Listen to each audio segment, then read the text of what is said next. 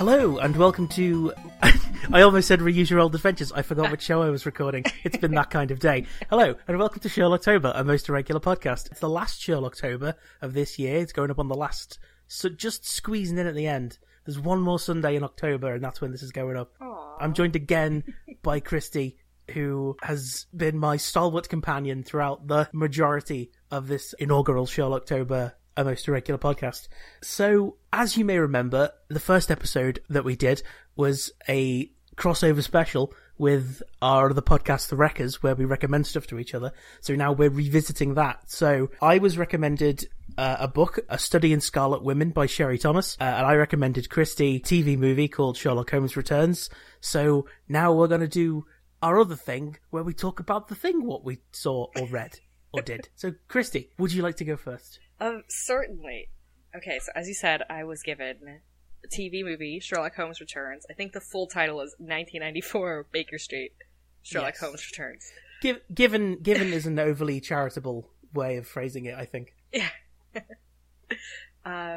First, this was strangely like the most comforting thing. I love 90s TV, and this is like 90s TV gold, and I say that without sarcasm or like just any meanness at all. I loved it. Pure and simple.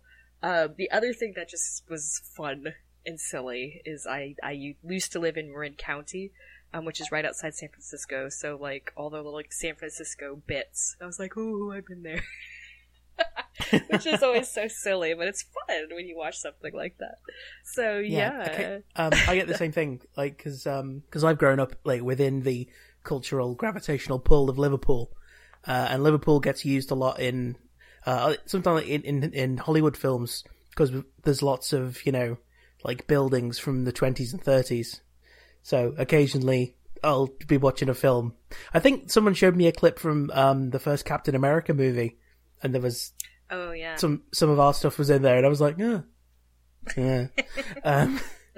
See, I don't have that kind of fondness that I think that you do. Oh yeah, I love it. I was like, the whole reason I even watched Hawaii Five-0, the reboot series, is I was like, really now? I couldn't give two shits, Kristie. But I'm sorry, but please continue. Yeah, okay. So the like real Sherlock type of approach is hard to do, but this movie I thought had like no hesitation with it, which if you're gonna go that routine, especially with like film or TV, just rip the band-aid off. You know what I mean? Like acknowledge the strangeness and the deeply theatrical nature of the character Sherlock Holmes that doesn't entirely jive with reality, and just go past it. I've seen other Sherlock Holmes like movies or TV shows, and a lot of the time they play him as quite, some people play him as very like staid, and I'm like, he's not. He's a fucking weirdo. Yeah.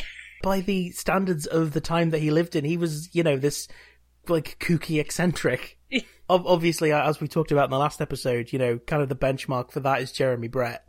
Yeah. He did play a very kind of unpredictable Sherlock Holmes in a way, and I think Anthony Higgins certainly did. I think he was a bit more buttoned up than Jeremy Brett was, because we were going to compare him to Jeremy Brett at some point. Yeah, because like whoever it was, we would have done. I did like his performance, and I thought he was a very credible Sherlock Holmes for me. This movie, the contrast of this film went pretty hard on was, it's like Sherlock is a brilliant character, but he's also kind of an insufferable person. Like if you had to be like, they don't shy exactly away from that. Yeah. And this movie's really playful with it. I mean, to the point where he's frozen himself, right? So because that's the thing that normal people do. Yeah, and it's not a take you often see outside of strictly like straight humor Sherlock Holmes stuff that's like, potshots and kind of goofy, and this film walked the line between, it was funny, but it wasn't like laughing at the characters and the characterization, it was laughing with them. It was a very fine line. One or two jokes I was like, okay. But overall, it was really, really enjoyable. My favorite, I have so many favorite parts. I love the dignity that Holmes has while he's like walking around in his Alan Moore cosplay, basically. Like, it's just a good shtick. I loved it. his frock coat and his whiskers. Yeah, and there's this part where he's sitting in like a wheelchair and he rolls out of the frame and then he like comes back in, and I don't know, I thought it was so funny because he looked the way he did, but he's talking like Sherlock Holmes. It was amazing. I was blown away by that bit. And the whole bit, like all this parts where it's Holmes and he's really out of his element in time, but it's not like, so he okay, so one of the bits is he's gets kicked out by Winslow because she's finally at her wit's end, right? She's like, you're just some weird elaborate hoax set up by my ex, and I just get out of my house, get out. So she kicks him out. And he goes and he wanders the park. I'd forgotten that. Yes, and he quickly befriends, some homeless man, and he goes to sleep on a bench, and he lays down, he looks up at an airplane. Instead of, like, doing a kind of double-taking, type of thing, he just kind of smiles, he's like, oh, that's new. Like he just accepts it, and that's throughout the whole thing. TV, computer, cars, everything, that's his reaction, and it's very, very charming and very subtle, and it's funny, but it's not, like, blown out of proportion. His mind isn't completely blown, like he had his pulse on technology of the time, so he's like, oh, of course, this is the evolution of this thing I heard of before I was frozen. That's one thing that I really enjoyed about his performance, is like, whenever he was confronted with some 20th century thing that he had no frame of reference for, they didn't, like, overplay. Yeah. Like, that they didn't have the sort of cartoonish double takes and stuff. It was, you could see him just sort of go, right, okay, and then, and then he'd, like, filed it away. The idea of, like, the internet is probably something that he would view as, a logical extrapolation from the telegram. Yeah. So, it's believable that, he wouldn't, he wouldn't be like wandering around going, what sorcery is this? Yeah. He's not curmudgeony about it at all, And my favorite, I loved in all when he's talking to other characters and he gets things wrong in his deductions and they correct him, or even when he's just talking he says the word wrong and people correct him and he just instantly goes right, like he just moves past it. He's filed it away now and he's got it. Like I like the quickness of it. I thought that was a very good adaptation to it. That was another thing that I liked about Anthony Higgins' performance, is that when he did make an incorrect deduction, the one that I remember is he's talking to I think he's like a police captain or a police detective. Yeah, I think his name's Griffin. And he deduces that the guy's nickname is Noodles, which is not the case. He just happened to be eating like a cup of noodles, like like a cup noodle thing that had it written on it, and Holmes assumed it was like a monogrammed thing. And when he gets corrected about stuff, when he's essentially told, no, you've made a stupid assumption. Like, he's like, you guessed and you were wrong.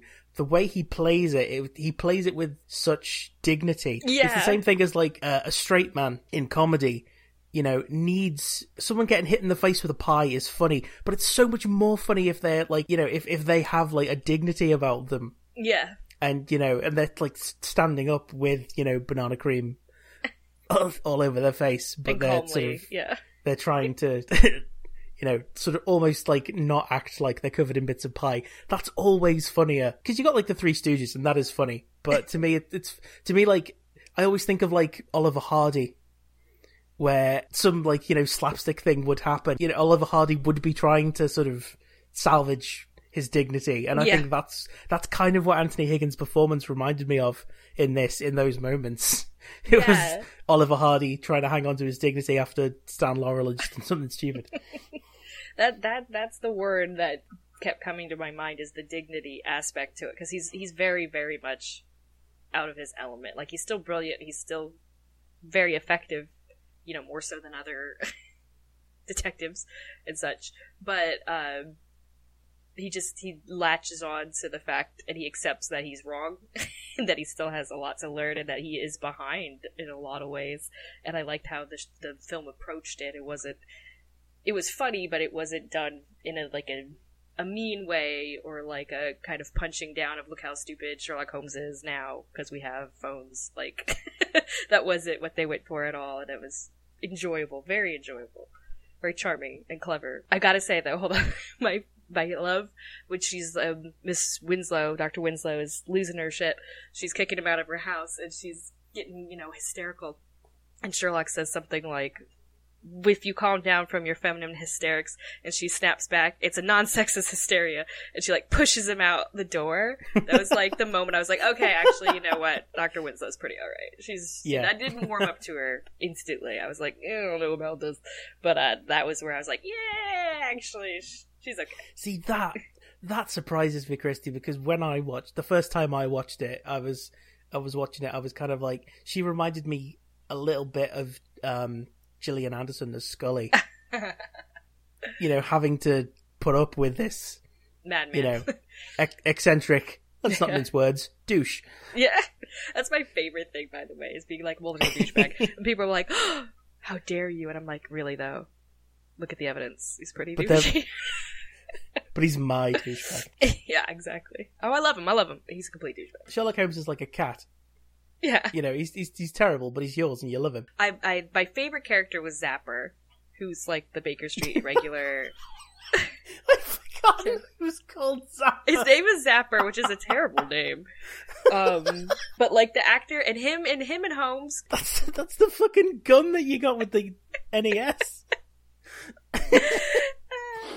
I was like, well, let's check the name to a date at a different time. But overall, the character is great. Yeah. I think he stole the whole everything. If the show had gone on, which is very upsetting that it didn't get picked up for like at least one season or something. It makes me so sad. It's very upsetting. I was like, this is quality stuff. If they had time, a whole season to really work through it, it would have been, so good. And like the Baker Street Irregulars in particular, they're one of my favorite parts of Sherlock Holmes stories, and I like that after, Conan Doyle, people have really taken the idea and just run with it. Because it's so kind of undefined, honestly, in a lot of the stories they're mentioned, or you have an idea of what they do. But, the particulars and everything is whatever, you can just fill in the information yourself.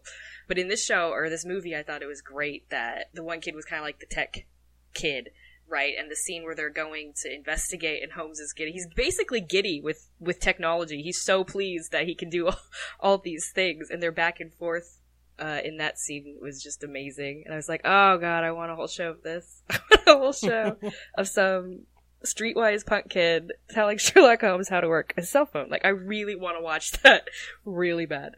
Can we at least get, like, a comic or something? Yeah. So that was what really hit me. I was like, oh, after this is it.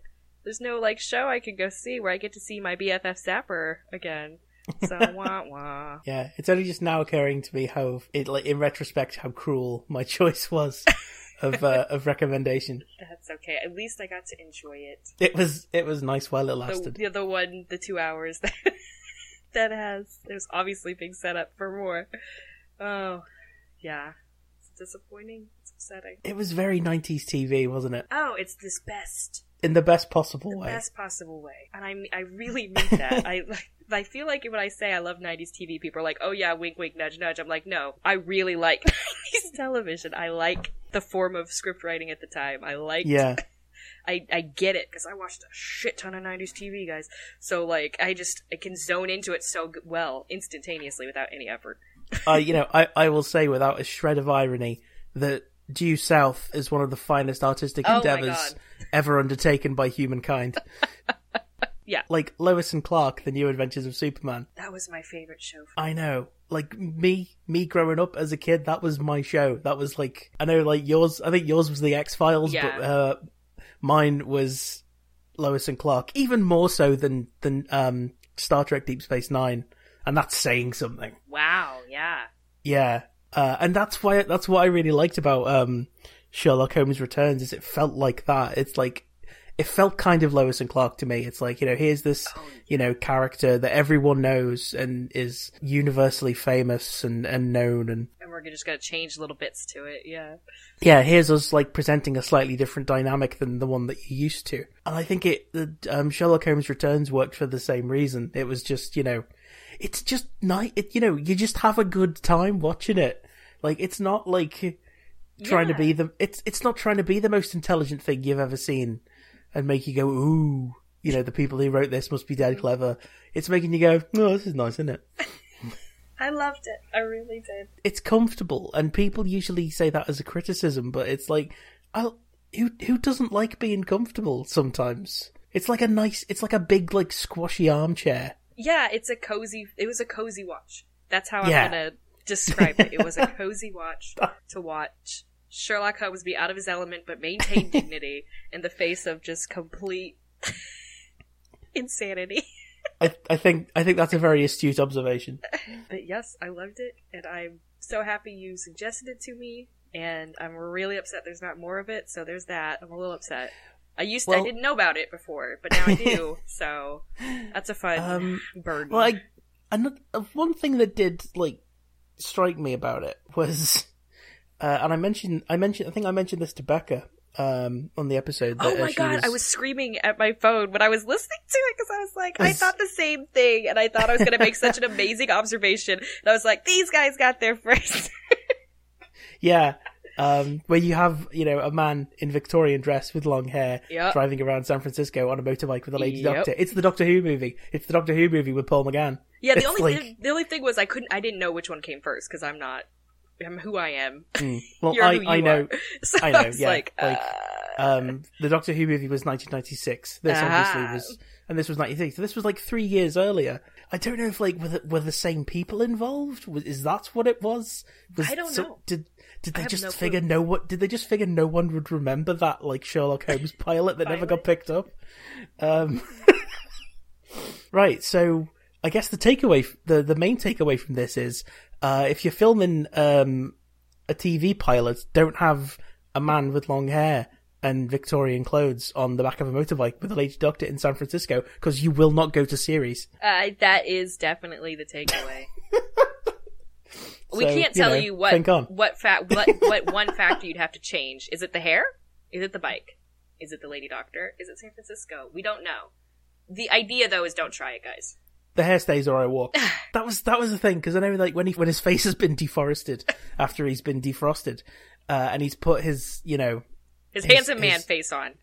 Yeah, and he's got the long hair, and the first thing he says to Dr. Winslow is, "Can you direct me to a barber?" I was like, oh no, don't cut the hair, it looks nice. But then he doesn't, and it was like, it's such a weird line. It's like, it's like, why was that line there? Where he says he's gonna get his hair cut, and then he doesn't. It's like, she says, no, don't do it, because she's doing like googly eyes at him. I suppose. And she's like, yeah, don't worry about it, it's fine. And I was like, good on her. It's, men can have long hair now. It's fine. Yeah. I'm pretty, exactly. Some men had long hair in your time, like Oscar Wilde and shit. So. Oh, one of the silly things, one of those is just so charming and unnecessary, but it's that kind of script writing I love that I feel is missing in some TV now is the Big Willie thing, where it's this antidote, she says. No, I'm being serious, where she has this antidote about how she knows this hippie named Big Willie, and then throughout the script, whenever they're confused, he goes, "Are you Big Willie on this?" And she's like, "Yeah," and I was like, oh my god, I love this so much.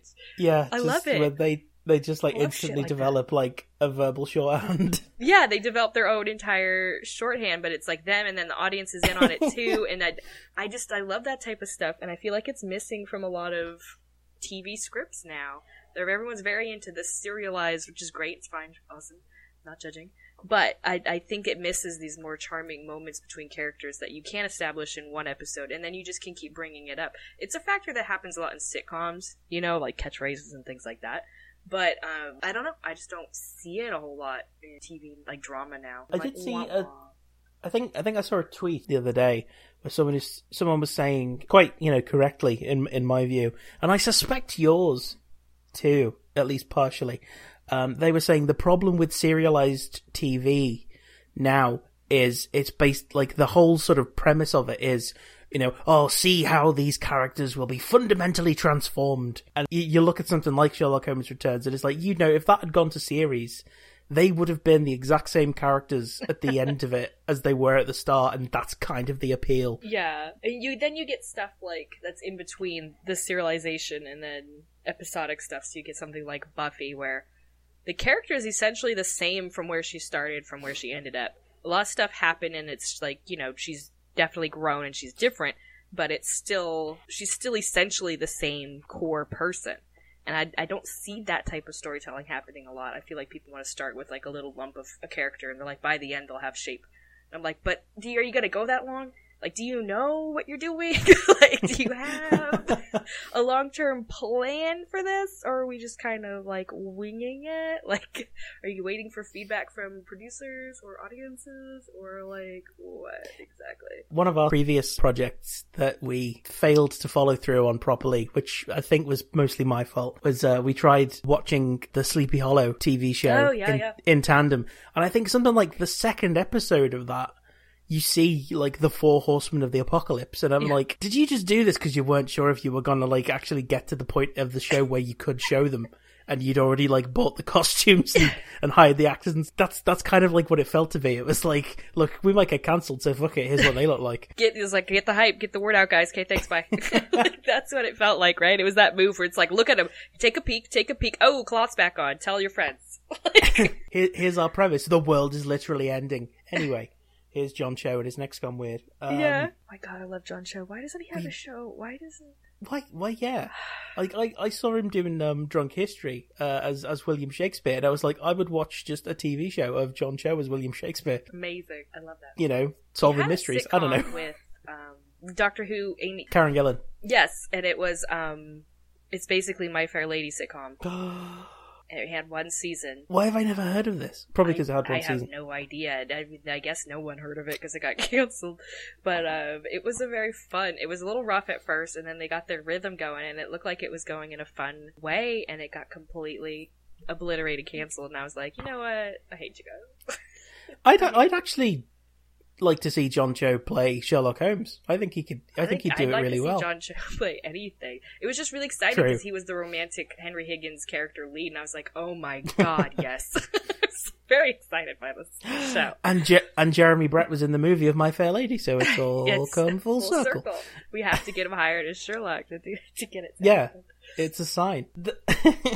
Maybe, you know, if we end up with any like pull in the entertainment industry, I think we should try and get Sherlock Holmes Returns remade with John Cho as Sherlock Holmes. Yes. And make sure it goes to series and bring back Zappa.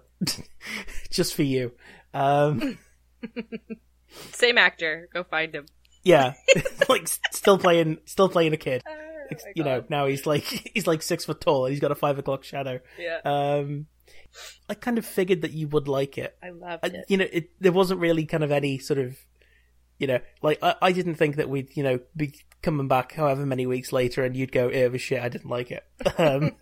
I thought, you know, you would at least be entertained by it. Because I know kind of, you know, I have an idea of what your sort of like, you know, taste in TV is. And the kind of like character dynamics that you like and the types, like the kind of characters that you like. And I thought Kristie's going to be alright with this. This is gonna be all right. Well, now we have a history of recommending things to each other. That's our whole thing, isn't it? So, well, yeah, thankfully, we're good at it. We do a show that is just that, and you know we have like previous form. So I am glad that you enjoyed it. What did sort of we've sort of touched on it slightly, but your sort of like overall impression of Anthony Higgins as Holmes, like where does his Holmes kind of rank for you? In you know the vast leaderboard of Sherlock Holmes actors. You know, it took me a while to warm up to him, if I'm completely honest. And it's not like I was like against him and he had to fight through expectations or anything like that. It was just very much. I was like, okay, I'm on board. I'm for it. Cool, and just observing. And I think it was the like more he was around technology and he started doing the more comedy beats of okay, you know, just he's being corrected by somebody and he's like, all right, and he just moves on from it. And I was like, actually, I get what he's doing here, and I really like it. As far as where he ranks, I don't know. That's very hard. I don't think I've ever ranked Sherlock's. I mean, Jeremy Brett's default number 1, can't budge. Yeah, he's there. He's plastered to the number 1 spot. But like anyone below that, I don't know. I think for me it's a spectrum, and you've got Jeremy Brett at one end, and for me anyway, Benedict Cumberbatch on the other, and like even like Matt Frewer is further Brettwards than Benedict Cumberbatch. And I know, you know, that's gonna probably incense some people, but I really liked Anthony Higgins as Holmes. That's kind of like, I think, a tragedy, is that he didn't get to, it didn't go to series, and he didn't get to like do like 40, 50 episodes of his Sherlock Holmes, because I thought he did it like so well, and I thought he was great. I think if it went to series, I'd have a easier time placing him. You know what I mean? Yeah. Because it's because I just watched it and I really liked it. And I really liked his performance. I want to place it high, but then I've got all of Elementary, and I'm not. Yeah, I mean, in a very Holmesian way, you don't have enough data to really to work with. One bit that it should have felt ridiculous and incongruous, but it didn't, was when he turns up at Dr. Winslow's surgery disguised as what we in the UK would refer to as a bag lady. Brenda Fricker's character in Home Alone 2. He basically turns up dressed as, a homeless woman, and he's doing this kind of like Monty Python Pepper Pot voice. Yeah. And it should be ridiculous, but it's, for some reason, like the way that he plays it, and when she figures out that it's him, and she gives she deduces that it's him, and she says, your posture is like something, and you've got like a fencing scar and stuff like that, and like the way that he immediately sort of switches from his kind of like old lady posture, and then he just stands up straight, and he's Sherlock Holmes again, but he's wearing like, a cardigan and a housecoat and stuff, but he's still got the dignity, so it still works, and it should be ridiculous, but it's kind of not, because he's got that sort of internal like sense, you get that this is a person with a very kind of solid sense of their own self, confidence, yeah. So that even when he is, dressed as a homeless woman, he's still got that kind of, I'm struggling to think of a synonym for dignity, but that's kind of what it is. But I don't want to keep like harping on about it. But it's that kind of, I completely agree.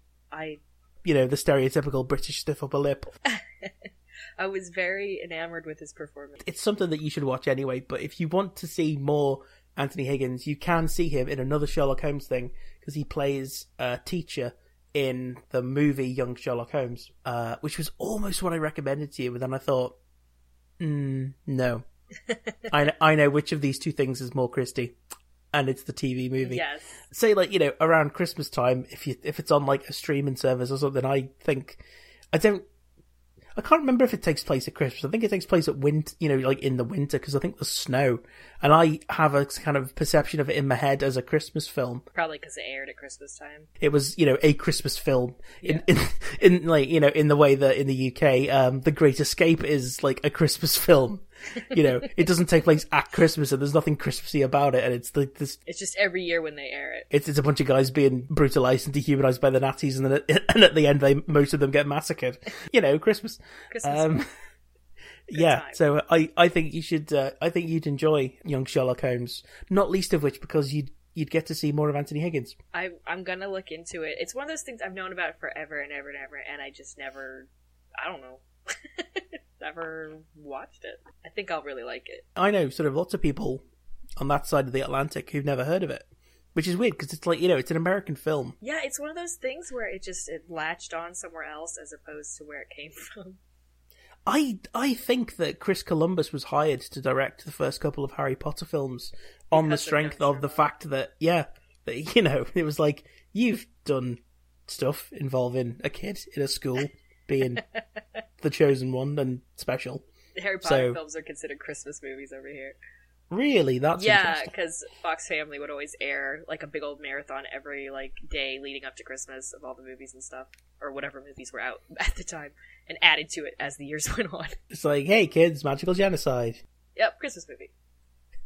I hope you get to see Young Sherlock Holmes at some point, because I'll make the effort, absolutely. Like I said, it was almost what I recommended, because I had two things that I thought you were going to like, but the guy who played the titular Young Sherlock Holmes in Young Sherlock Holmes, there was a film that came out recently in the last couple of years called Mr. Holmes, starring Ian McKellen as an elderly Sherlock Holmes.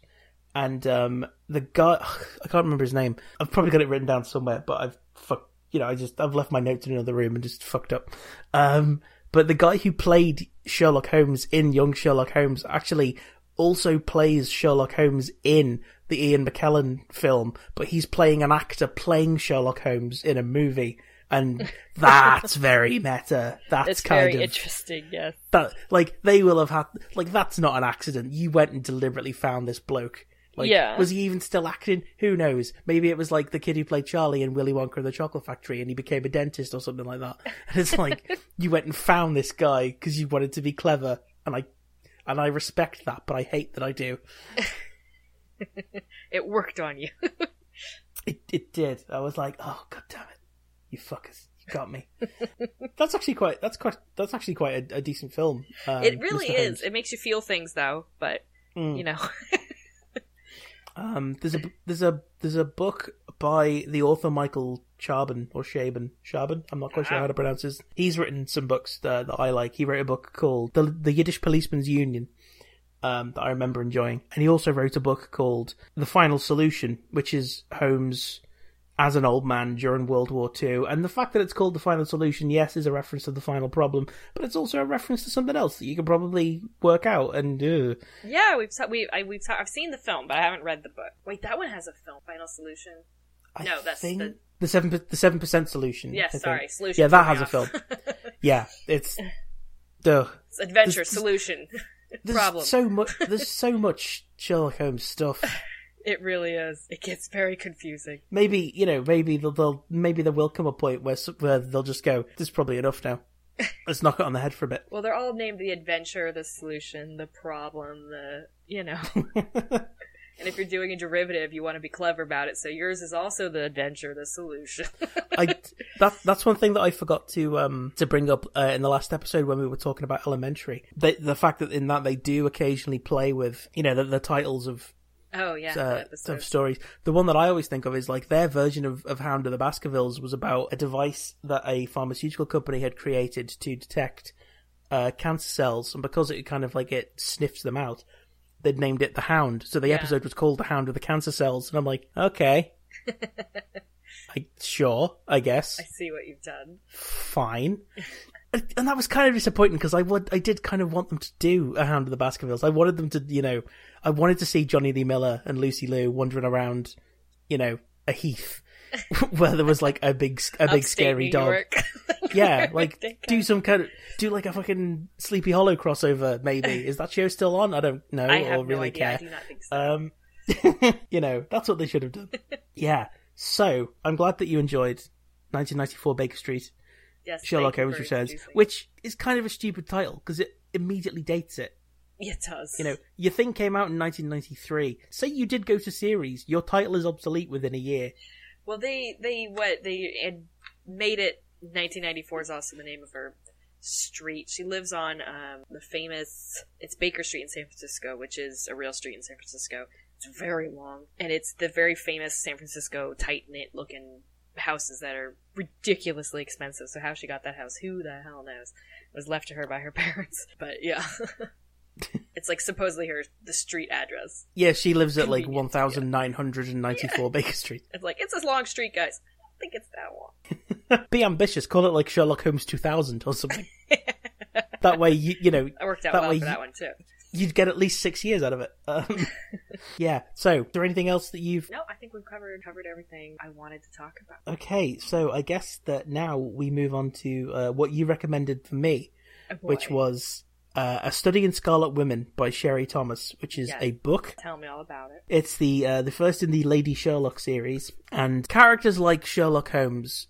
Like, as I said, there's so much Sherlock Holmes stuff now. They're coming up with... There's two approaches that you can take to adapting, or, adopting almost. A character like Sherlock Holmes is you either do a pitch-perfect reproduction of the character, like, of how they are in the source material. You bring your own spin to it. As I have repeatedly gone on about over the course of the last 5 weeks, Nicholas Meyer...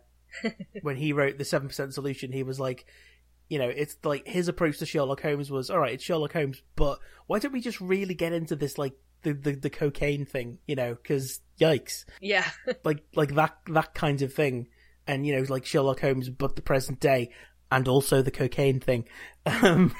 The approach in this one is it's Sherlock Holmes, but Sherlock Holmes doesn't actually exist. Sherlock Holmes is a persona created by a young woman named Charlotte Holmes, essentially in order to circumvent the misogyny and sexism of Victorian society, where like no one would listen to her as a young woman. No one's going to listen to her about anything of any kind of importance, but she feels able to assist the police, and she's kind of like sending deductions in like through the mail. And the first thing that I really want to touch on is I was kind of annoyed with the book when I started to read it. Now, A Study in Scarlet Women, the title does make sense. As like throughout as the story unfolds, you can understand like why it's been called that. It's not just a pun on A Study in Scarlet. Yeah. There are like reasons that we'll get into. But I think about for the first few chapters of us reading it, just at the back of my mind, I was annoyed that it wasn't called A Study in Charlotte. Like, and I know that's a stupid reason to be annoyed with the book, but I was like, should have been called that.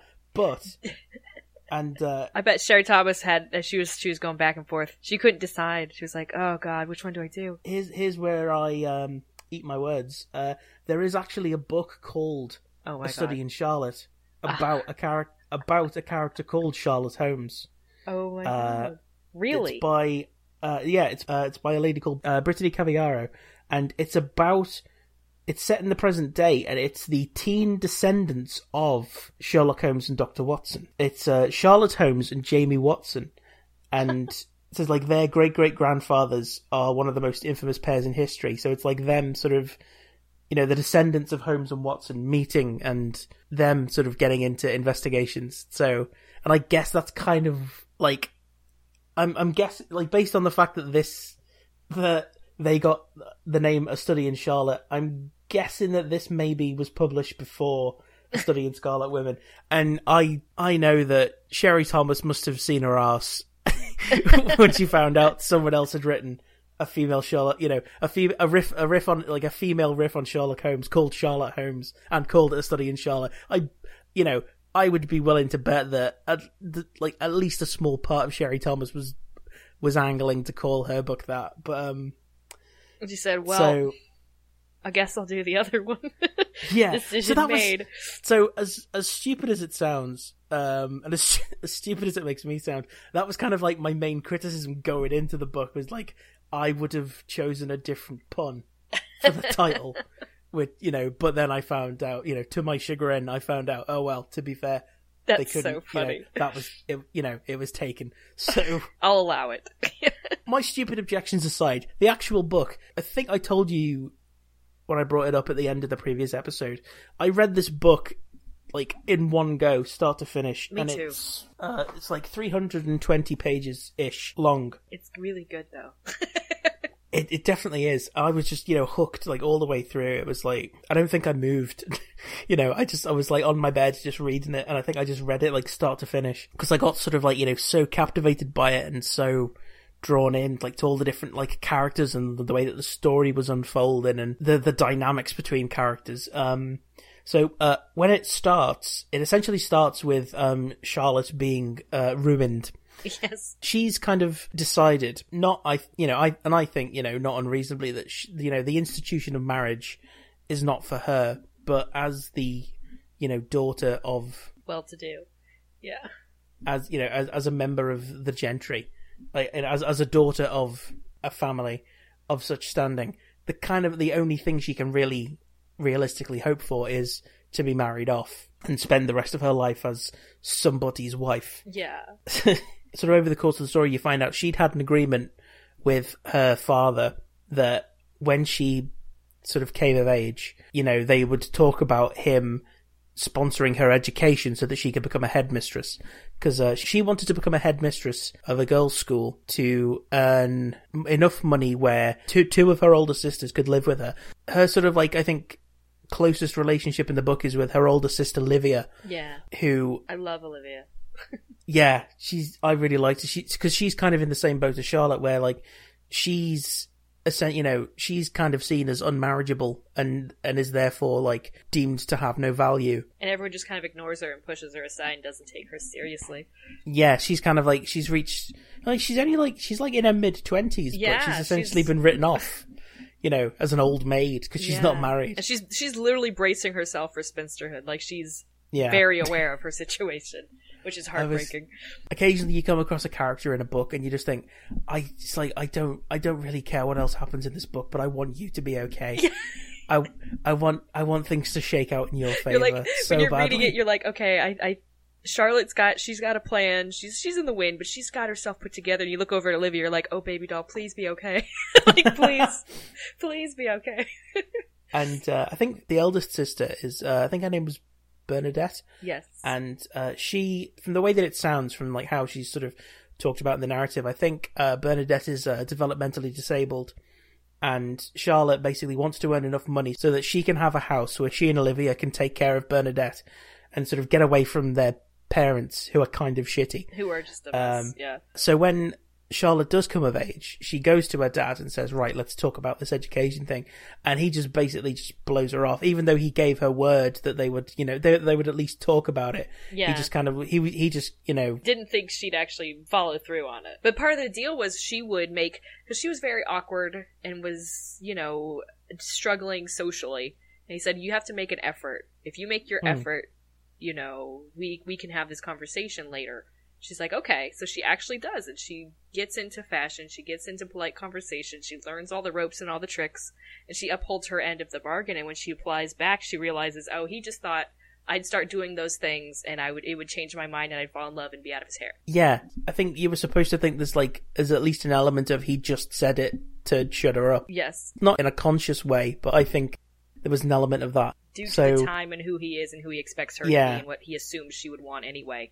Yeah. So here's Charlotte, and she's kind of realised that her dad is a shit, and is still expecting her to get married. So she kind of like hatches an idea. It's like, right, I'm going to ruin myself so that I will be unmarriageable, which I will do by having sex. Because if she's not a virgin, she would be unmarriageable. Because sexism, hooray. Yeah, they're Victorian. So she arranges with a guy, I can't remember his name, because I don't really care. Yeah, but I don't think I wrote his name down now at all. I want to say Freddie or Frank or something like that, but... Shrewsbury, I think his name was. Roger Shrewsbury. Wait. He was a guy, I think he'd been a suitor of Charlotte's, I think, but she, had turned him down because she didn't want to get married. So she goes to him and basically says, will you have sex with me? So that He said, oh boy, won't I? Yeah. But what Charlotte hadn't banked on is this dude being a fucking idiot. Because what happens is, he rolls home in the early hours of the morning, roaring drunk. Super stoked. Gets in bed with his wife, and thinks he's in bed with his mistress, and proceeds to tell his mistress about the fact that he's going to have sex with Sherlock Holmes. Now, I'm not one to tell a man his business. Actually, that's a lie. I absolutely am. But that's still kind of a dick move to the mistress, to be honest. I mean, maybe she would have been down with it. But at the same time, it's kind of... There's layers to the assholery this man is pulling at this point. That's a bit of a douche gambit, if I'm honest. So Roger's wife finds out about this and basically organises a phalanx of society intervention who go and they catch them like in flagrante delicto. Just a crowd of people literally just catching them, and I loved Charlotte's response was like, oh dear. Yeah, she could not give less of a fuck. Like, that's kind of how you meet Charlotte, and the way that she's introduced in the book, I was like, this girl is my fucking hero. She's pretty amazing. She's there with this bloke's mum, who's, she's supposed to be this kind of like society matron, very much kind of like, Lady Bracknell in The Importance of Being a Handbag. Yes. That kind of character. And and she's kind of like expecting Charlotte to weep and wail and throw herself on her mercy. And Charlotte's just sitting there, just like very unconcernedly eating a plum cake. And just like, it hasn't quite gone according to plan for Charlotte. So rather than just going back to her parents and... Because I think, from what I can tell, her plan was to basically go to her parents and say, who has 2 thumbs and no hymen? this gal. Yeah, okay, I'm gonna go. Guess who's not getting married? I'll have the education money now, please. So she ends up having to run away from home and sort of tries to make her way in the world. Like, she tries to get a job as a typist, and she lives in, she initially lives in a boarding house, and things keep going wrong for her because, word gets around. Like, I think she gets, the woman who runs the boarding house kicks her out because she gets dobbed in by a milliner or something, and eventually she has been sort of communicating with the police via her friend, Lord Ashburton. Oh, Lord Ashburton. He's friends with a police inspector, Inspector Treadles. Do you think that's a Treadles reference to David Copperfield? I hope so. Except I don't hope so, because this guy's kind of a douchebag. But... I'm not sure. I know that he's supposed to be from... He's actually from... the character he's from St. Helens, I think, which is kind of like my part of the country, and... It's a reasonably common name. There was more than one person in both of my schools who had the surname Treadles, so maybe it's kind of like a regional. That's where his family's from, and also he's got his family's partially from Scotland, partially from the north of England. So Lord Ashburton is friends with Inspector Treadles, and Lord Ashburton is kind of like the intermediary between Sherlock Holmes and Inspector Treadles.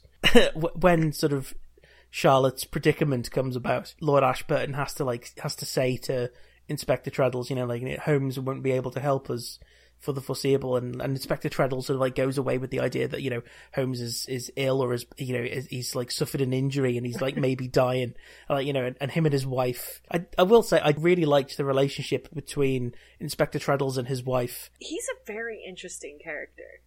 I'm not quite sure where they're going to go with where the plans are for him, but I'm invested. He's a decent enough person, for a police, he's an alright bloke, but... I feel like in the story he's used as a barometer for the general public of the time and how they would think of things. You know what I mean? Yeah. It's kind of like let's check in with him, see how, how weird and strange Charlotte really is, and then we're gonna the man on the street. Yeah, he's a decent enough bloke, but he's not without the prejudices of his time. Oh, absolutely. And he starts out, you're like, oh, this is a nice guy, and then halfway towards the end, you're like, I mean, he's trying. Well, when he first meets Charlotte, Charlotte's posing as Sherlock Holmes' sister, and he is talking about it to his, and Charlotte, she's very pretty, and she's very the way that she dresses and has her hair, the way she wears her hair is very conventionally feminine for the period. And afterwards, Inspector Treadles is talking to his wife, and he said, do you remember we were talking about what Sherlock Holmes must look like? And they kind of envisioned him as looking like our perception of Sherlock Holmes, like the Sidney Paget illustrations in the Strand magazine. And they thought, we can extrapolate from his sister, because the sister, the sibling of such a brilliant man as Sherlock Holmes would almost unconsciously seek to emulate him and sort of try and sort of catch some of his reflected glory. And he comes away and he said, I think he says something like either Miss Holmes has, a cast iron sense of her own self, or Mr. Sherlock Holmes was a regular popinjay. Yeah. Which I thought was quite funny. But the idea of Sherlock Holmes being a dandy, it feels weird. It does. It'd be like Superman wearing a mask. It just wouldn't work. So, but that's getting slightly ahead. So Charlotte kind of ends up in dire straits, almost. She's got no job. She's got no money coming in. Yeah, she's close to destitute by the time our lovely Miss Watson enters the picture. She ends up working as a sort of an official ladies' companion to Mrs. Watson, who was a former actress, a member of what they call the demi-monde, who married a doctor. A Dr. Watson. Dr. John Watson, who was an army surgeon, but reality converges from the prime Holmes timeline. He's not just wounded in Afghanistan. The Giselle bullet that wounds Watson in the original stories actually kills him in this reality, and leaves Mrs. Watson as a widow. So you do get Holmes and Watson. I know that it's completely people would say, oh, that's completely unrealistic for the period and blah blah blah. For some reason, I pictured Mrs. Watson as Eartha Kitt. That matches. Even just the theatrical, singer background. My go-to for, glamorous thespian is Eartha Kitt. is Eartha Kitt, so that's who she looked and sounded like in my head. And they're sort of talking about what Charlotte could do. And, he says, like, well, why don't you just be a detective? And it's like, because no one would take me seriously. So they basically come up with this idea they of the plan, yes. Yeah, because Mrs. Watson, she owns a house in Baker Street. So they go in and they dress it up to be like Sherlock Holmes's rooms, and, have like, the adjoining room is his bedroom, and he's an invalid. He's sick all the time. Yeah, yeah, but but he's got like he can like see into the room through like a spy hole or something. They've rigged up something that he can see and hear everything that sort of goes on in the consulting parlor. So they see like clients, and then they'll talk to Charlotte, and then Charlotte will go into the next room, pretend to talk to quote unquote Sherlock, and then come back and say, Sherlock says this. I love the ruse that Miss Hudson is also Miss Watson. She plays Miss Hudson. I thought that was very clever, because I was like, well, where's Miss Hudson going to come in? I'm like, she is Miss Hudson. Yeah, that was one of my favorite parts of She's the like, whole story. No, I'm going to hang around. I want to see. I need all the dirt on everyone. I want to see what's happening. There's no way I'm going to sit in the other room all the time. I'm going to be this other character, Miss Hudson, so I can come in and out and do what I want. Yeah, and it's partially Mrs. Watson going, oh, what a jape. But it's also like the first person that she sees, like they were going to like charge him like a couple of shillings for a consultation fee, and Mrs. Watson ends up charging him a guinea, which he pays. And Charlotte realizes that because all her life she's had this idea that her maximum income could be £500 a year. Yeah, working as a headmistress in a girls' school. And now she's realizing that she can make bank. Yeah, she could aspire to more than just having like a pokey little cottage for her two sisters. She could actually be able to keep her sisters in much better comfort. It's an amazing moment in the book, because you realize she's so smart and she has all these things and she's doing this amazing plan. She's doing all this effort and work into things, and then she finally gets paid. It's the first time in her whole life she earned the money, in the sense that it's not just an allowance people are giving her. And, and they're paying who they assume is a man, and it's so much more money than what she originally asked for. She was like, holy shit. She's like, whoa. I can pull this off. This can actually come together, And I was like, aw, you do you, baby. Keep going. I mean, obviously, sort of being a Sherlock, it's still a Sherlock Holmes story. Oh, for sure. At the bedrock. So there is a mystery about a man who's found dead in his room, and there's like a mystery plot goes on, and I think it's Lord Ashburton consulting with Inspector Treadles and Inspector Treadles' sergeant. Inspector Treadles and his sergeant, they're the ones actually doing the legwork. And then, they meet up with Ashburton, and then Ashburton takes them to see Sherlock Holmes. And it's interesting to sort of the dynamic that is between Ashburton and Holmes. He was the first person that she kissed. She wanted to find out what kissing was like, so she kind of she essentially blackmailed him. I was reading it. It was kind of it's a little bit gross. She kind of blackmails him into kissing her because he's a sort of amateur archaeologist, and she basically says, kiss me or I'll lead a gang of children through your dig site and fuck it up. I was making an observation today on Twitter that I've read a reasonable amount of books this year, and a lot of the books that I've read have been gay. So I'm kind of, it takes a lot for me to be invested in an ostensibly heterosexual romance in a book now. To have a romantic plot between a man and a woman, it takes a lot to kind of move the needle for me now. Yeah. I've been outside the cave, Kristie. I know what's what now.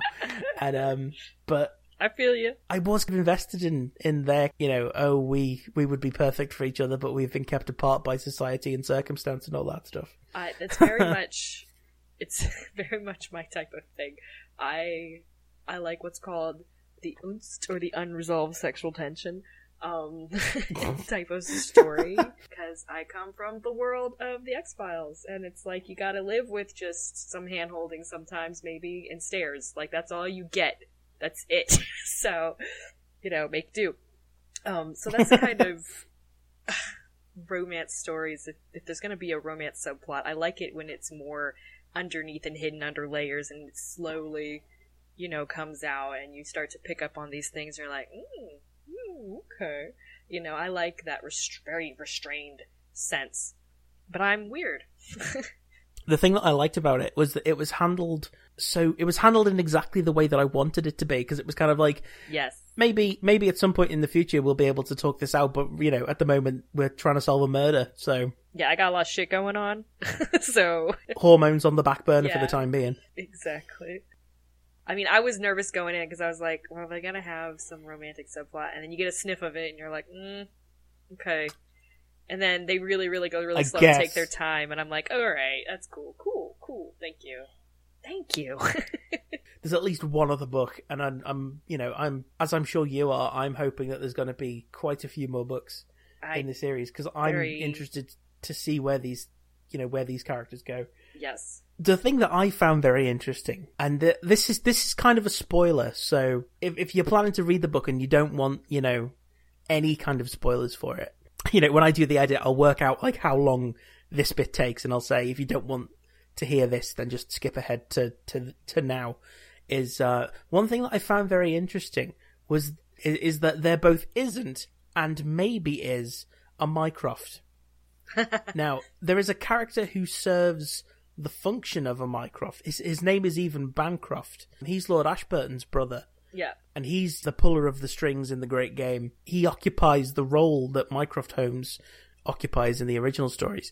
But Charlotte mentions that her father sired an illegitimate son, so she has a half-brother. And I'm wondering if we are going to find out that is Mycroft. And I think she says like he's an accountant or something, which I'm pretty sure was Mycroft's, cover story in the original stories. I think it was he was something to do. I think like whatever his like official job title was, it was something to do with accounting. So I'm I'd be very interested to see whether it turns out there is a Mycroft Holmes knocking about the place, and what kind of role he will occupy in the story. Well. Oh. You have the second book coming to you soon, yes? Yes, I do. Alright, so get ready, I guess. Oh, interesting. Yeah. That's all I'll say. Inevitably, whenever you do come across something like the Lady Sherlock series, because also one of the things that I've been reading this year is I've been reading a series called The Wood, which is spelled W-O-D-E, which is the Old English spelling of wood, which is by J. Tullos Hennig, which is a retelling of the Robin Hood story, yes, but with a gay Robin Hood. One of the thing that sort of, as I was reading that, it's kind of like when you go into something like that, where it's going to be a different spin on a familiar story, you kind of think, right, I want to see like what's their version of this character going to be like. Yeah. So, like, what's their version of Little John going to be like? The answer to that is hot, by the way. So what's this character going to be like? How are they going to do this character or this event or this aspect of the story? And it was kind of a little bit like that in A Study in Scarlet Women, but it was downplayed so much. Like, in a less considered version of this story, there's a line which, in a different version of this story, this line would be the last line in the book, and it would be like a massive cliffhanger, and you'd go, oh, but here it's like, I don't think it's even said, it's glossed over, it's not, it's treated as unimportant by other stuff that's happening in the scene. And, and if you read the book, which I absolutely recommend that you do, you'll understand exactly which line it is when you come to it. This was always a question that was going to be begged by just the existence of the story and the structure of the narrative and stuff.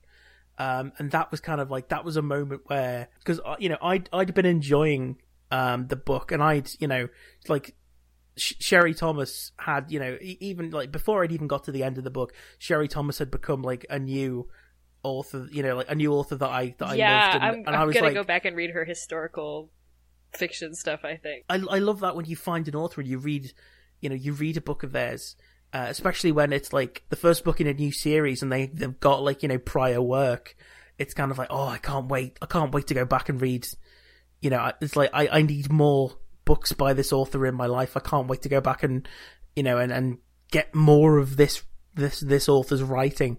And, that's very much like where I was, not even halfway through the Same. book, but even before that, I was like, right, you're a keeper. You're going on my list of Oh Of backlogging, yeah. Yeah, it's like, whatever you're putting out, I'm picking up. Yeah. I'm ride or die for you from here on out. I love the pacing. It was like one of those books where, again, like halfway through, I was like, I'm just impressed by how much I'm enjoying this. Like, I'm genuinely, like, looking up from my book, like, is anyone... I'm so happy that I have found this thing, and that I'm reading it, and I'm enjoying it, and I know there's more. Like, it's just, like, this moment of, like, ah, yay! This is my new thing, I'm super excited.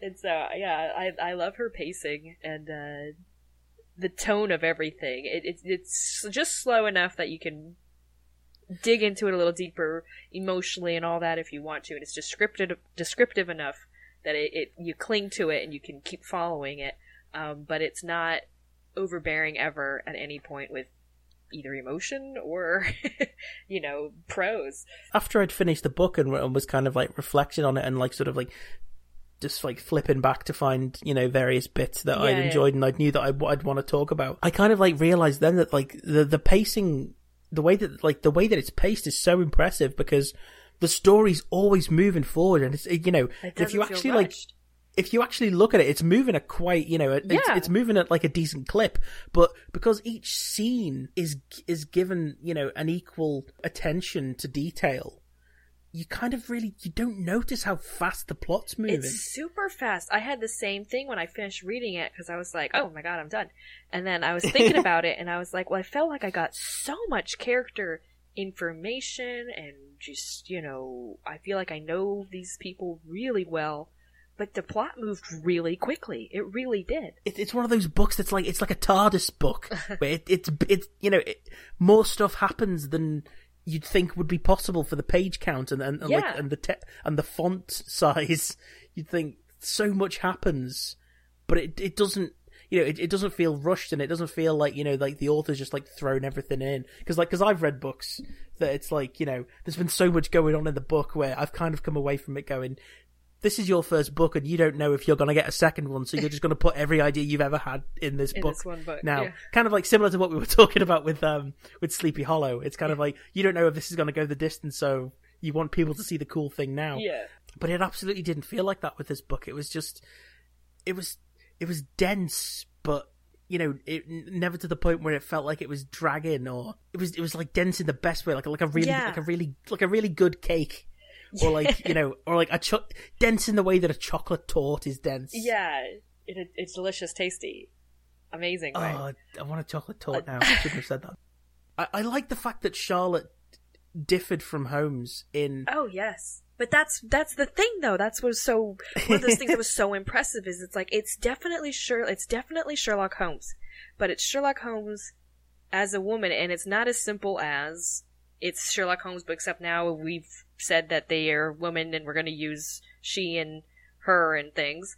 It's now very much from like her mental perspective as raised in that society of the time. Like it's an impressive feat, really, because you understand this Charlotte character and how she thinks and her experience and how different it would be from Sherlock Holmes. Because what's the origin story of Sherlock Holmes?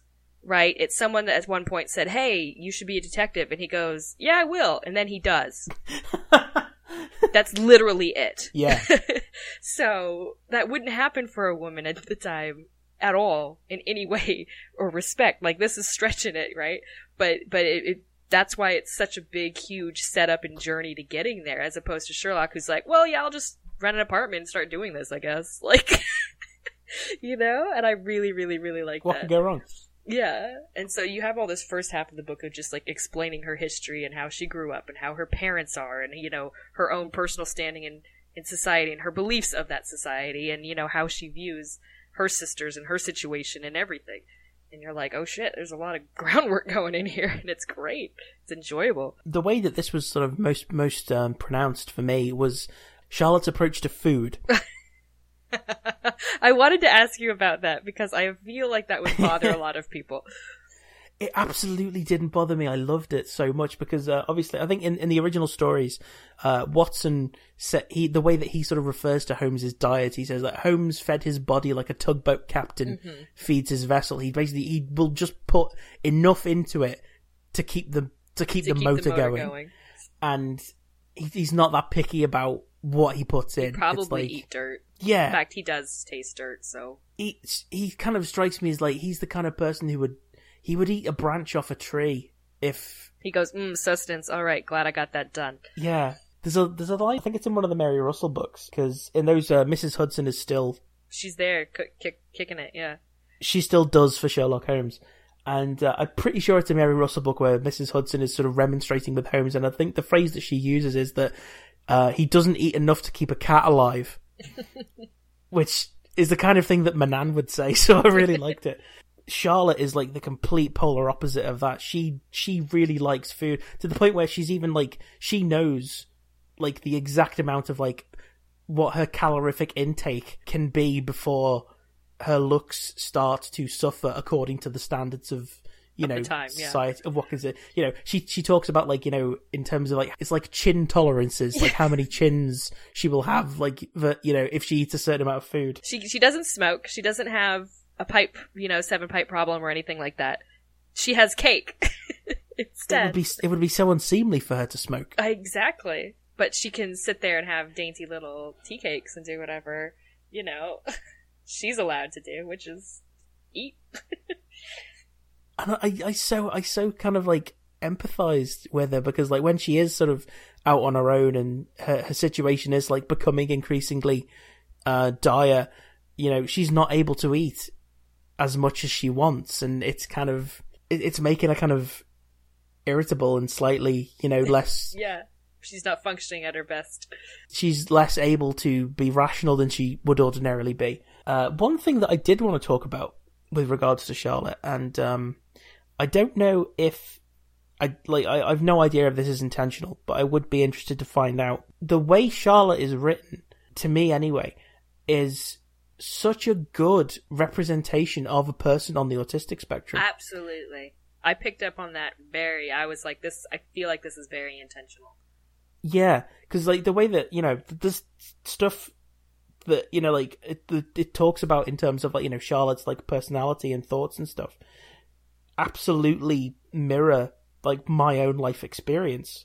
You know, as someone who's on the autistic spectrum, it's like when she was little, she had to kind of learn that there are certain things that people like don't want you to say. Like, you know, it's polite to inquire after somebody's cough, but it's not polite to inquire after somebody's hemorrhoids, you know, just like stuff like that, which kind of like I've had to go through similar things in my life where I've had to kind of learn humans. Yeah. And, you know, and what humans do and what they don't like and what you sort of, I've kind of got to the point in my life now where I don't really care, but like certainly when I was a kid and, you know, and you're in, you know, when things are expected of you, as they definitely would be, not just for a child, but, you know, an adult woman in Victorian society. So she's kind of had to learn the system of, you know, what you can say and what you can't say and what you can do and what you can't do and what you know, what thoughts you have to keep to yourself and, you know, like yes. what observations you can make and what observations you have to keep to yourself and just stuff like that. I feel that was very deliberate, and I think in the book there's an attempt to tie learning all that into feeding her ability to do, you know, to deduce things. You know what I mean? Because she has to observe more closely what everyone's doing, what they're saying, what they're not saying, what type of behavior gets her good points, what type of behavior gets her bad points. And then through that process, she, you know, gets better at observing everybody and the society she lives in. And I thought that was clever. You know, as someone who's on the autistic spectrum, there's nothing that I hate more when it's used as a gimmick. Yeah. You know, instead of being like, you know, an important facet of a character, it is kind of used as a, you know, it's almost like a power. Yeah, I haven't seen Community, but I have seen the scene from it, because I know that one of the characters in that is a guy called Abed, who is supposed to be on the autistic spectrum, and there's something and someone basically says, you know, Abed, you're special, can't you like deduce the crime scene? And he kind of like goes into this thing about, you know, I see a man using personality disorder as a procedural device, and they kind of like deconstruct the gimmicky kind of, because you get shows like I remember there was the show Monk with Tony Shalhoub, who he was a a detective with OCD, and that strayed too far into gimmickry. Not a fan of Monk, personally.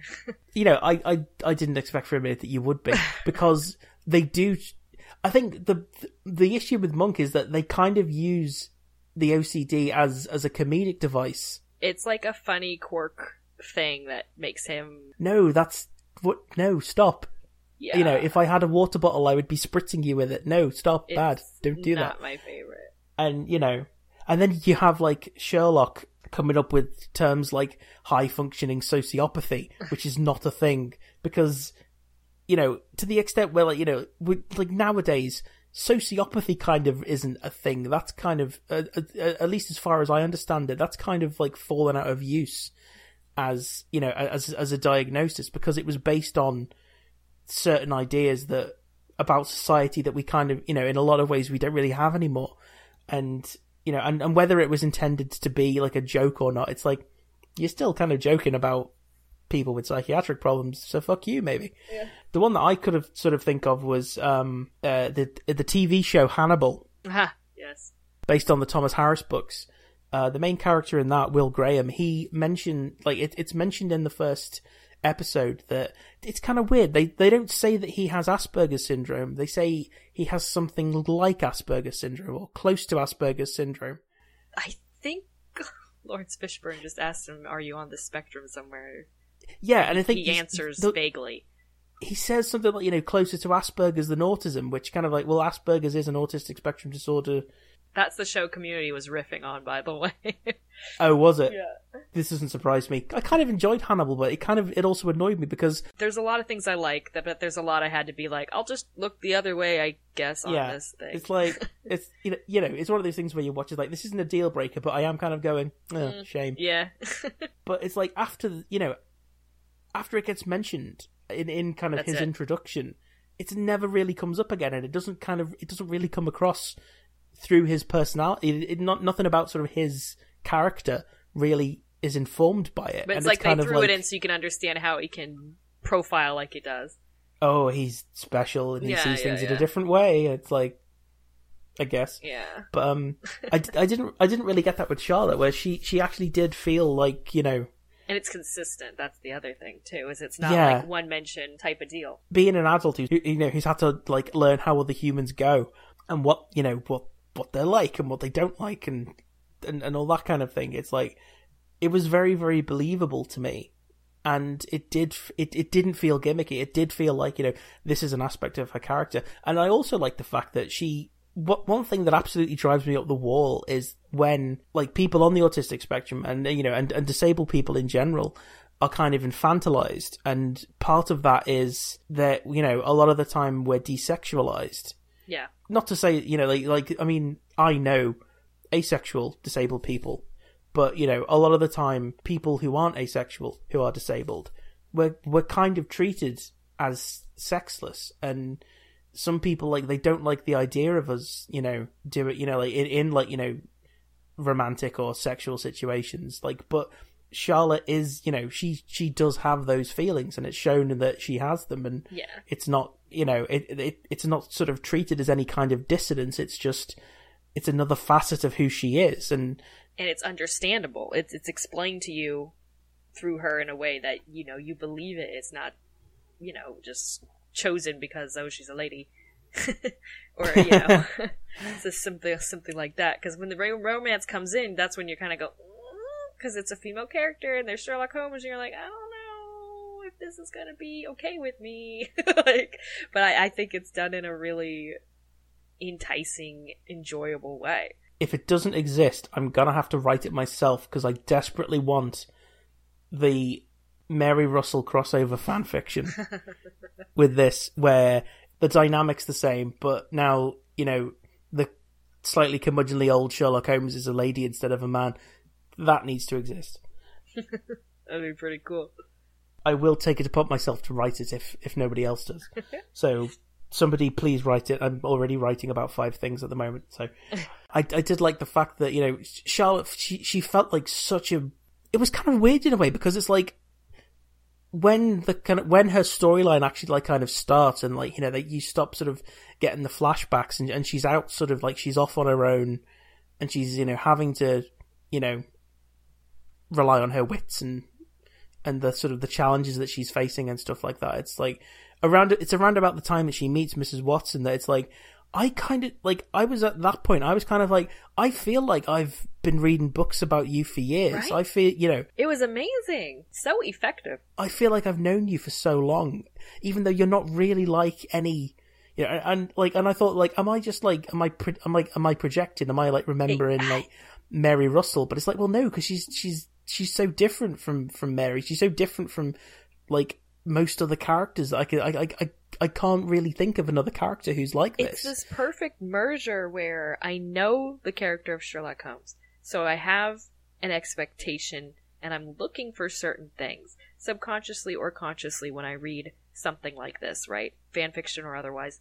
And then this character is explained so well and progressed in a fashion that you can understand like one choice to the next choice, and then I'm filling in bits with what I know of the character of Sherlock Holmes that's not this character, and it feels so 3D.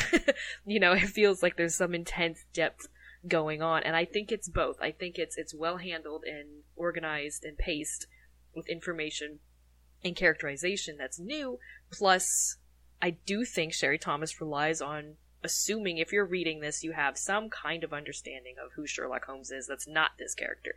And you kind of fill in the gaps with putty yourself, and you get this 3D model of amazingness. if this book is your first contact with anything Sherlock Holmes related, I kind of feel sorry for you, because it'll ruin you for every other Sherlock. If like, please don't do this the first one, please. Yeah, if you've never read a Sherlock Holmes book, like read some like, do some short stories.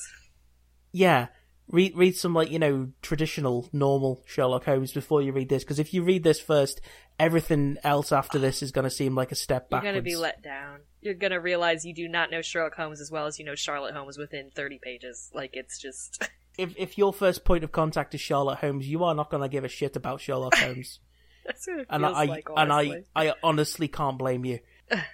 I quite like this book, can you tell? Yeah, I was so blown away. Because like the little blurb on NPR I read, I was like, it sounds like fun. And then I read it, and as soon as I was done, I was like, holy shit, like I'm gripping the side of my chair. I'm like, oh my god, that was so good. That was amazing. Like, I can't believe I was blessed enough to just suddenly read that thing and then pick it up and start reading it today. Like, this is phenomenal. It's just one of those amazing reading experiences you get every once in a while where you're just like amped up about it. You're like, I need to share this. Like, somebody, anyone. If I had the money, I would buy 100 copies of this book, and I would just stand on the street, just hand it out to people. Have you heard of our Lord and Savior, Charlotte? Here's a book, you're welcome. Yeah, enjoy. Yeah, I've decided I'm gonna buy another copy of this book, and I'm gonna do a giveaway. Ooh! On my Twitter. I'm feeling, what's the word? I'm feeling evangelical about it. It's like, yeah, it's one of those books where you're like, who can I suck in here with me? Like, who can I get on this train? Like, I'm determined to, like, you know, to like, to pay it forward. You know, you've recommended this to me, and like, now I need to, you know. It's a good end to Sherlocktober. It is. It's the perfect. It was the perfect beginning and end. Oh. It's a nice, you know, bookend. The thing that when I finished the book, I was like, God, I told like everyone about, like, everyone that I've talked to, I've told about this book, because I'm, you know, my family's a family of readers, and like my closest friend, she reads, and her mum reads, and you know, and I've sort of told them about it, and I've enthused about this book to pretty much everybody, and like having to not talk about it online, oh yeah, and you know, and not just go to people who I know online who would love this, and just go, oh, you need to read this book, and like, you know, because of the stupid rules that I came up with for our stupid show. This was one of the hardest ones. I gotta say, this was one of the hardest ones. The first one was hard because it was the first one. I was very excited. This one was really hard because, like, I wanted to tell you about it halfway through the book. Like, I picked up my phone. I was like, I'm gonna send a message. And I was like, oh, but I gotta keep this in my pocket. Like, I have to wreck this. I have to. Yeah. So I was like, shove it down, deep down inside for a bit. So it was really hard. And I, like, as soon as I done with the book, I was like, on my Kindle, I was like, do, second book, start, buy, read, instantly. I think the closest that I've ever come to wanting an e-reader, like to wanting something like a Kindle, is... It was one of those really satisfying moments, I gotta tell you. Knowing that it's like, if I could just immediately go from this book to the next one.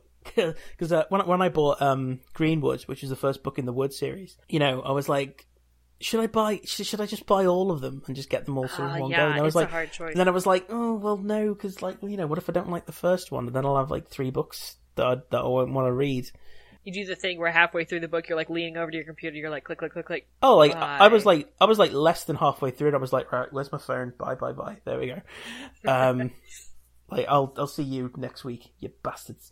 I felt like such a fool for not ordering the two books at the same time. It's what it's going to be like after I've read the second book, A Conspiracy in Belgravia. I'm not quite sure how that... I don't know London words. Yeah, like having to read that and then wait for another book. That's... I mean, you kind of know, because one of the sort of things that I've got Kristie into this year is yes. Robin Hobb's Realm of the Elderlings. I am and deep I in got that. the most recent trilogy that she did. I got the second book of that for my birthday 2 years ago, because they usually come out.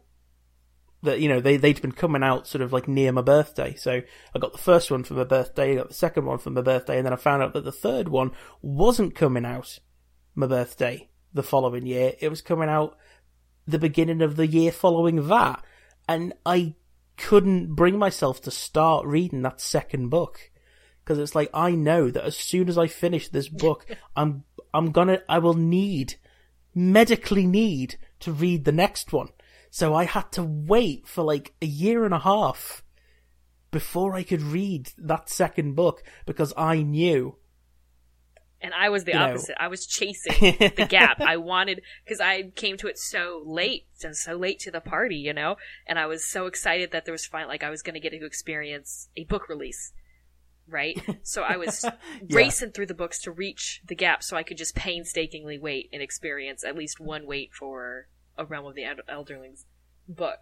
So our experiences were completely opposite, which was just great. So if, presuming that there is going to be a third book in the Lady Sherlock series, I will be pre-ordering that at the earliest possible opportunity. Absolutely. Even if it's like 6 months before it's due to be released, I'll be like, no, I'm going to order it now, so you don't have to worry about it, and just arrives and you're like, oh. And then I will just stare at my computer for 6 months. Is it now? Refresh. No. How about now? Yeah, I will just sit there for 6 months and just hitting F5 on my keyboard.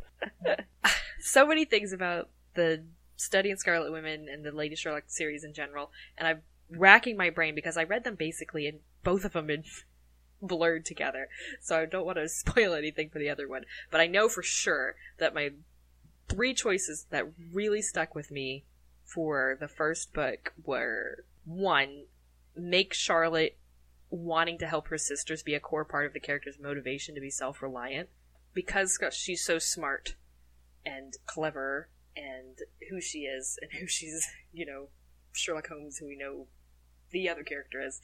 One thing about Charlotte I really liked is she never really seemed to put down other women.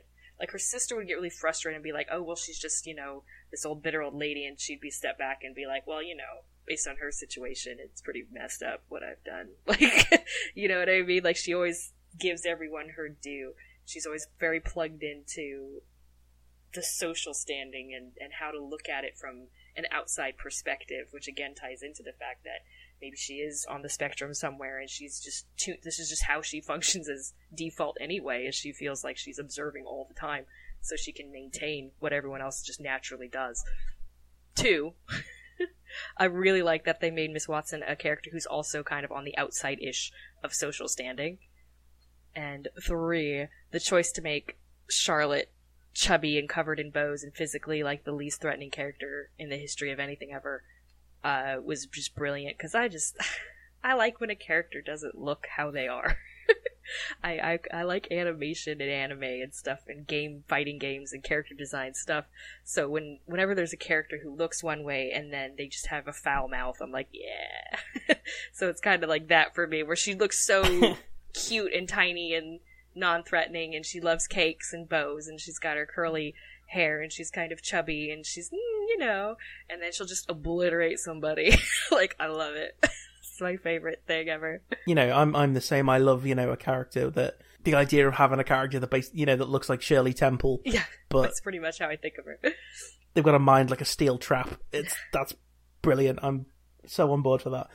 One thing that I've done in the sort of intervening time between now and the previous episode was I've one of the things that Kristie talked about for her top 5 was a seinen manga called Young Miss Holmes, and I've since sort of been away and like looked those up and cursed myself because it's like, right, book 3, that's £3 with shipping. Okay, book 2, that's £4, not too bad with shipping.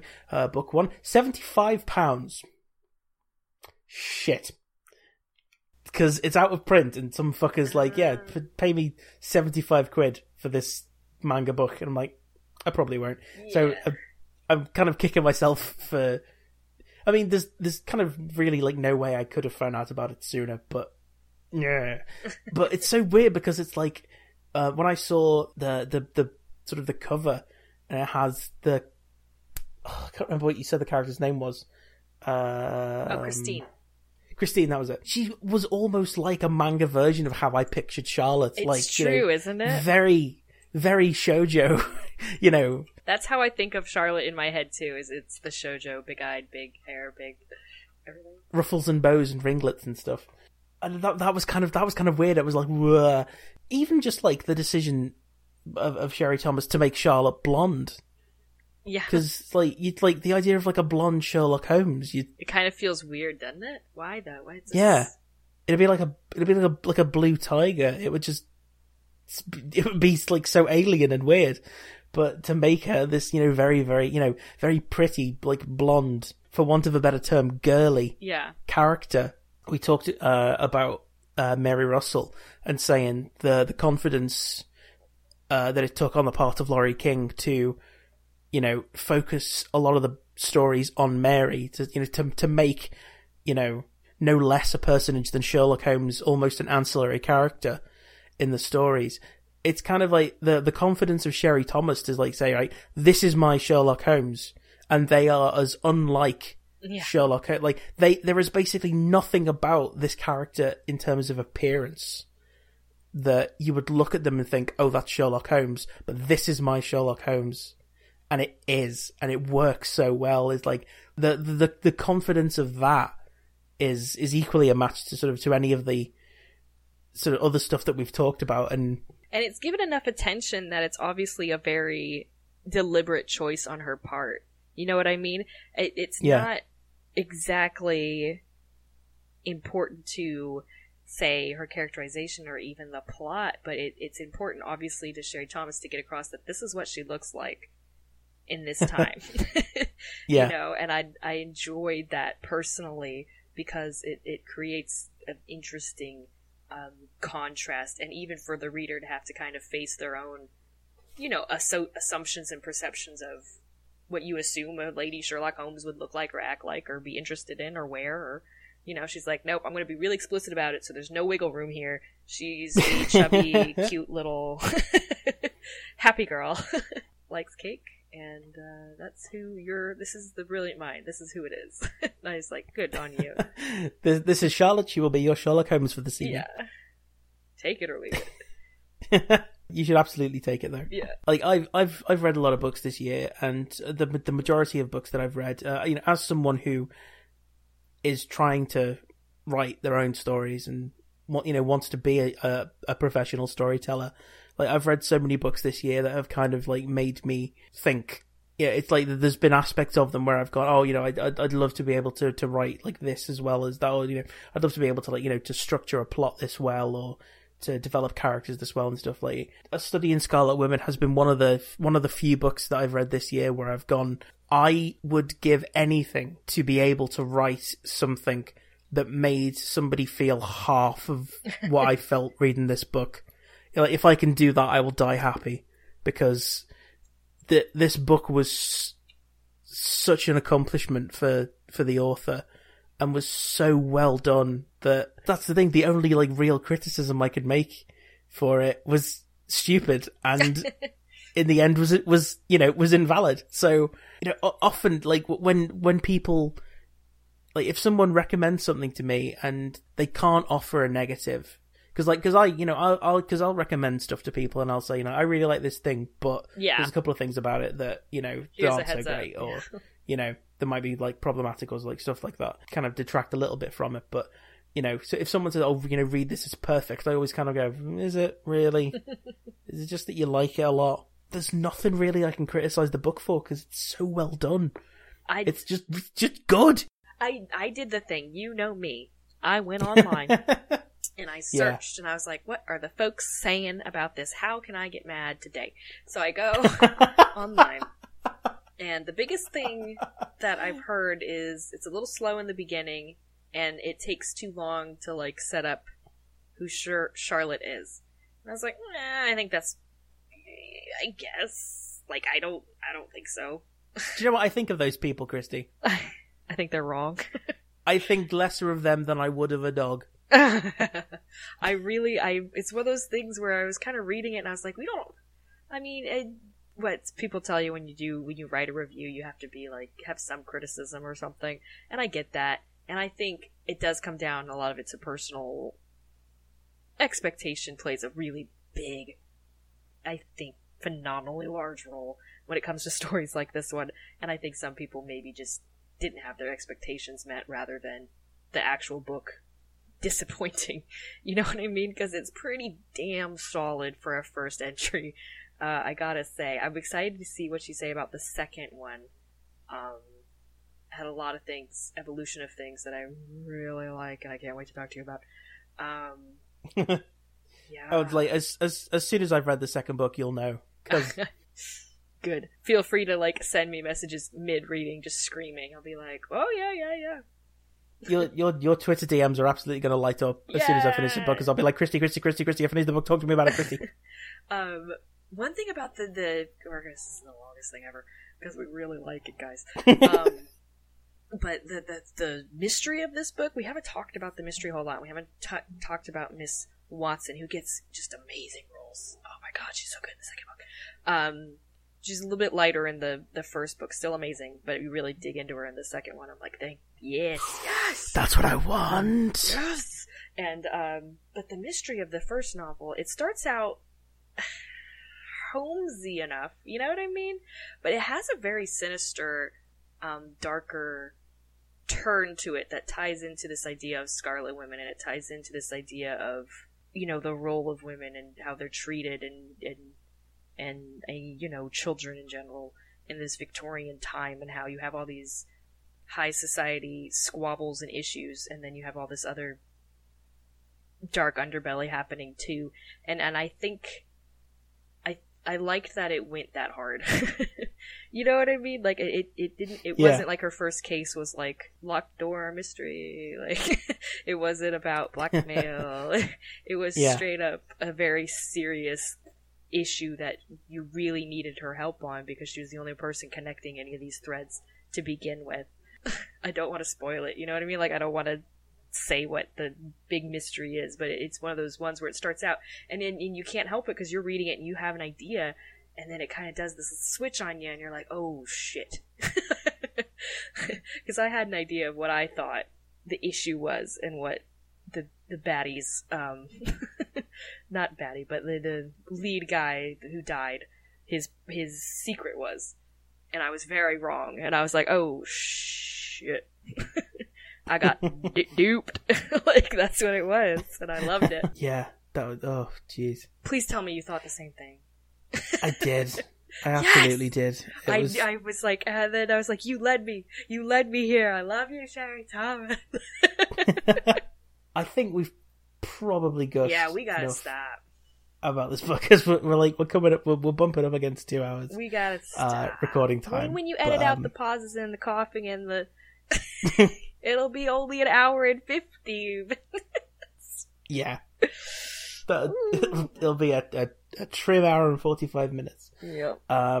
So thank you, Kristie, so much for recommending this book to me. You're very welcome, and thank you so very much for 1994 Baker Street Sherlock Holmes Returns, which is near and dear to my heart. It's new to me, and I will cherish it forever. To close, I will just remind you and the listeners that this is now A Study in Scarlet Women is now one of my top 5 Sherlock Holmes things ever. There's no way that it couldn't be. I really wanted to put on my list last time, but I thought it would be mean to do that. I couldn't talk about it. Once again, you've made such sacrifices for me, and I can't appreciate it enough.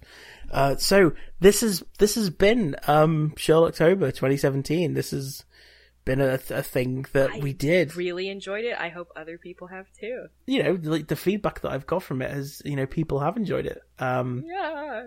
At least one person I know has enjoyed it. So thanks, Richard. Result. Shout out to Richard. We love you. Thank you. Thank you for listening to us waffle on about Sherlock Holmes. Thank you.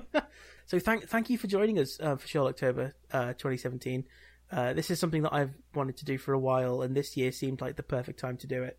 And I couldn't have asked for a better co-conspirator than Kristie. And also, thank you so much to Becca for she was amazing. For her for very graciously offering her expertise on the episode she guested on. Like legit expertise.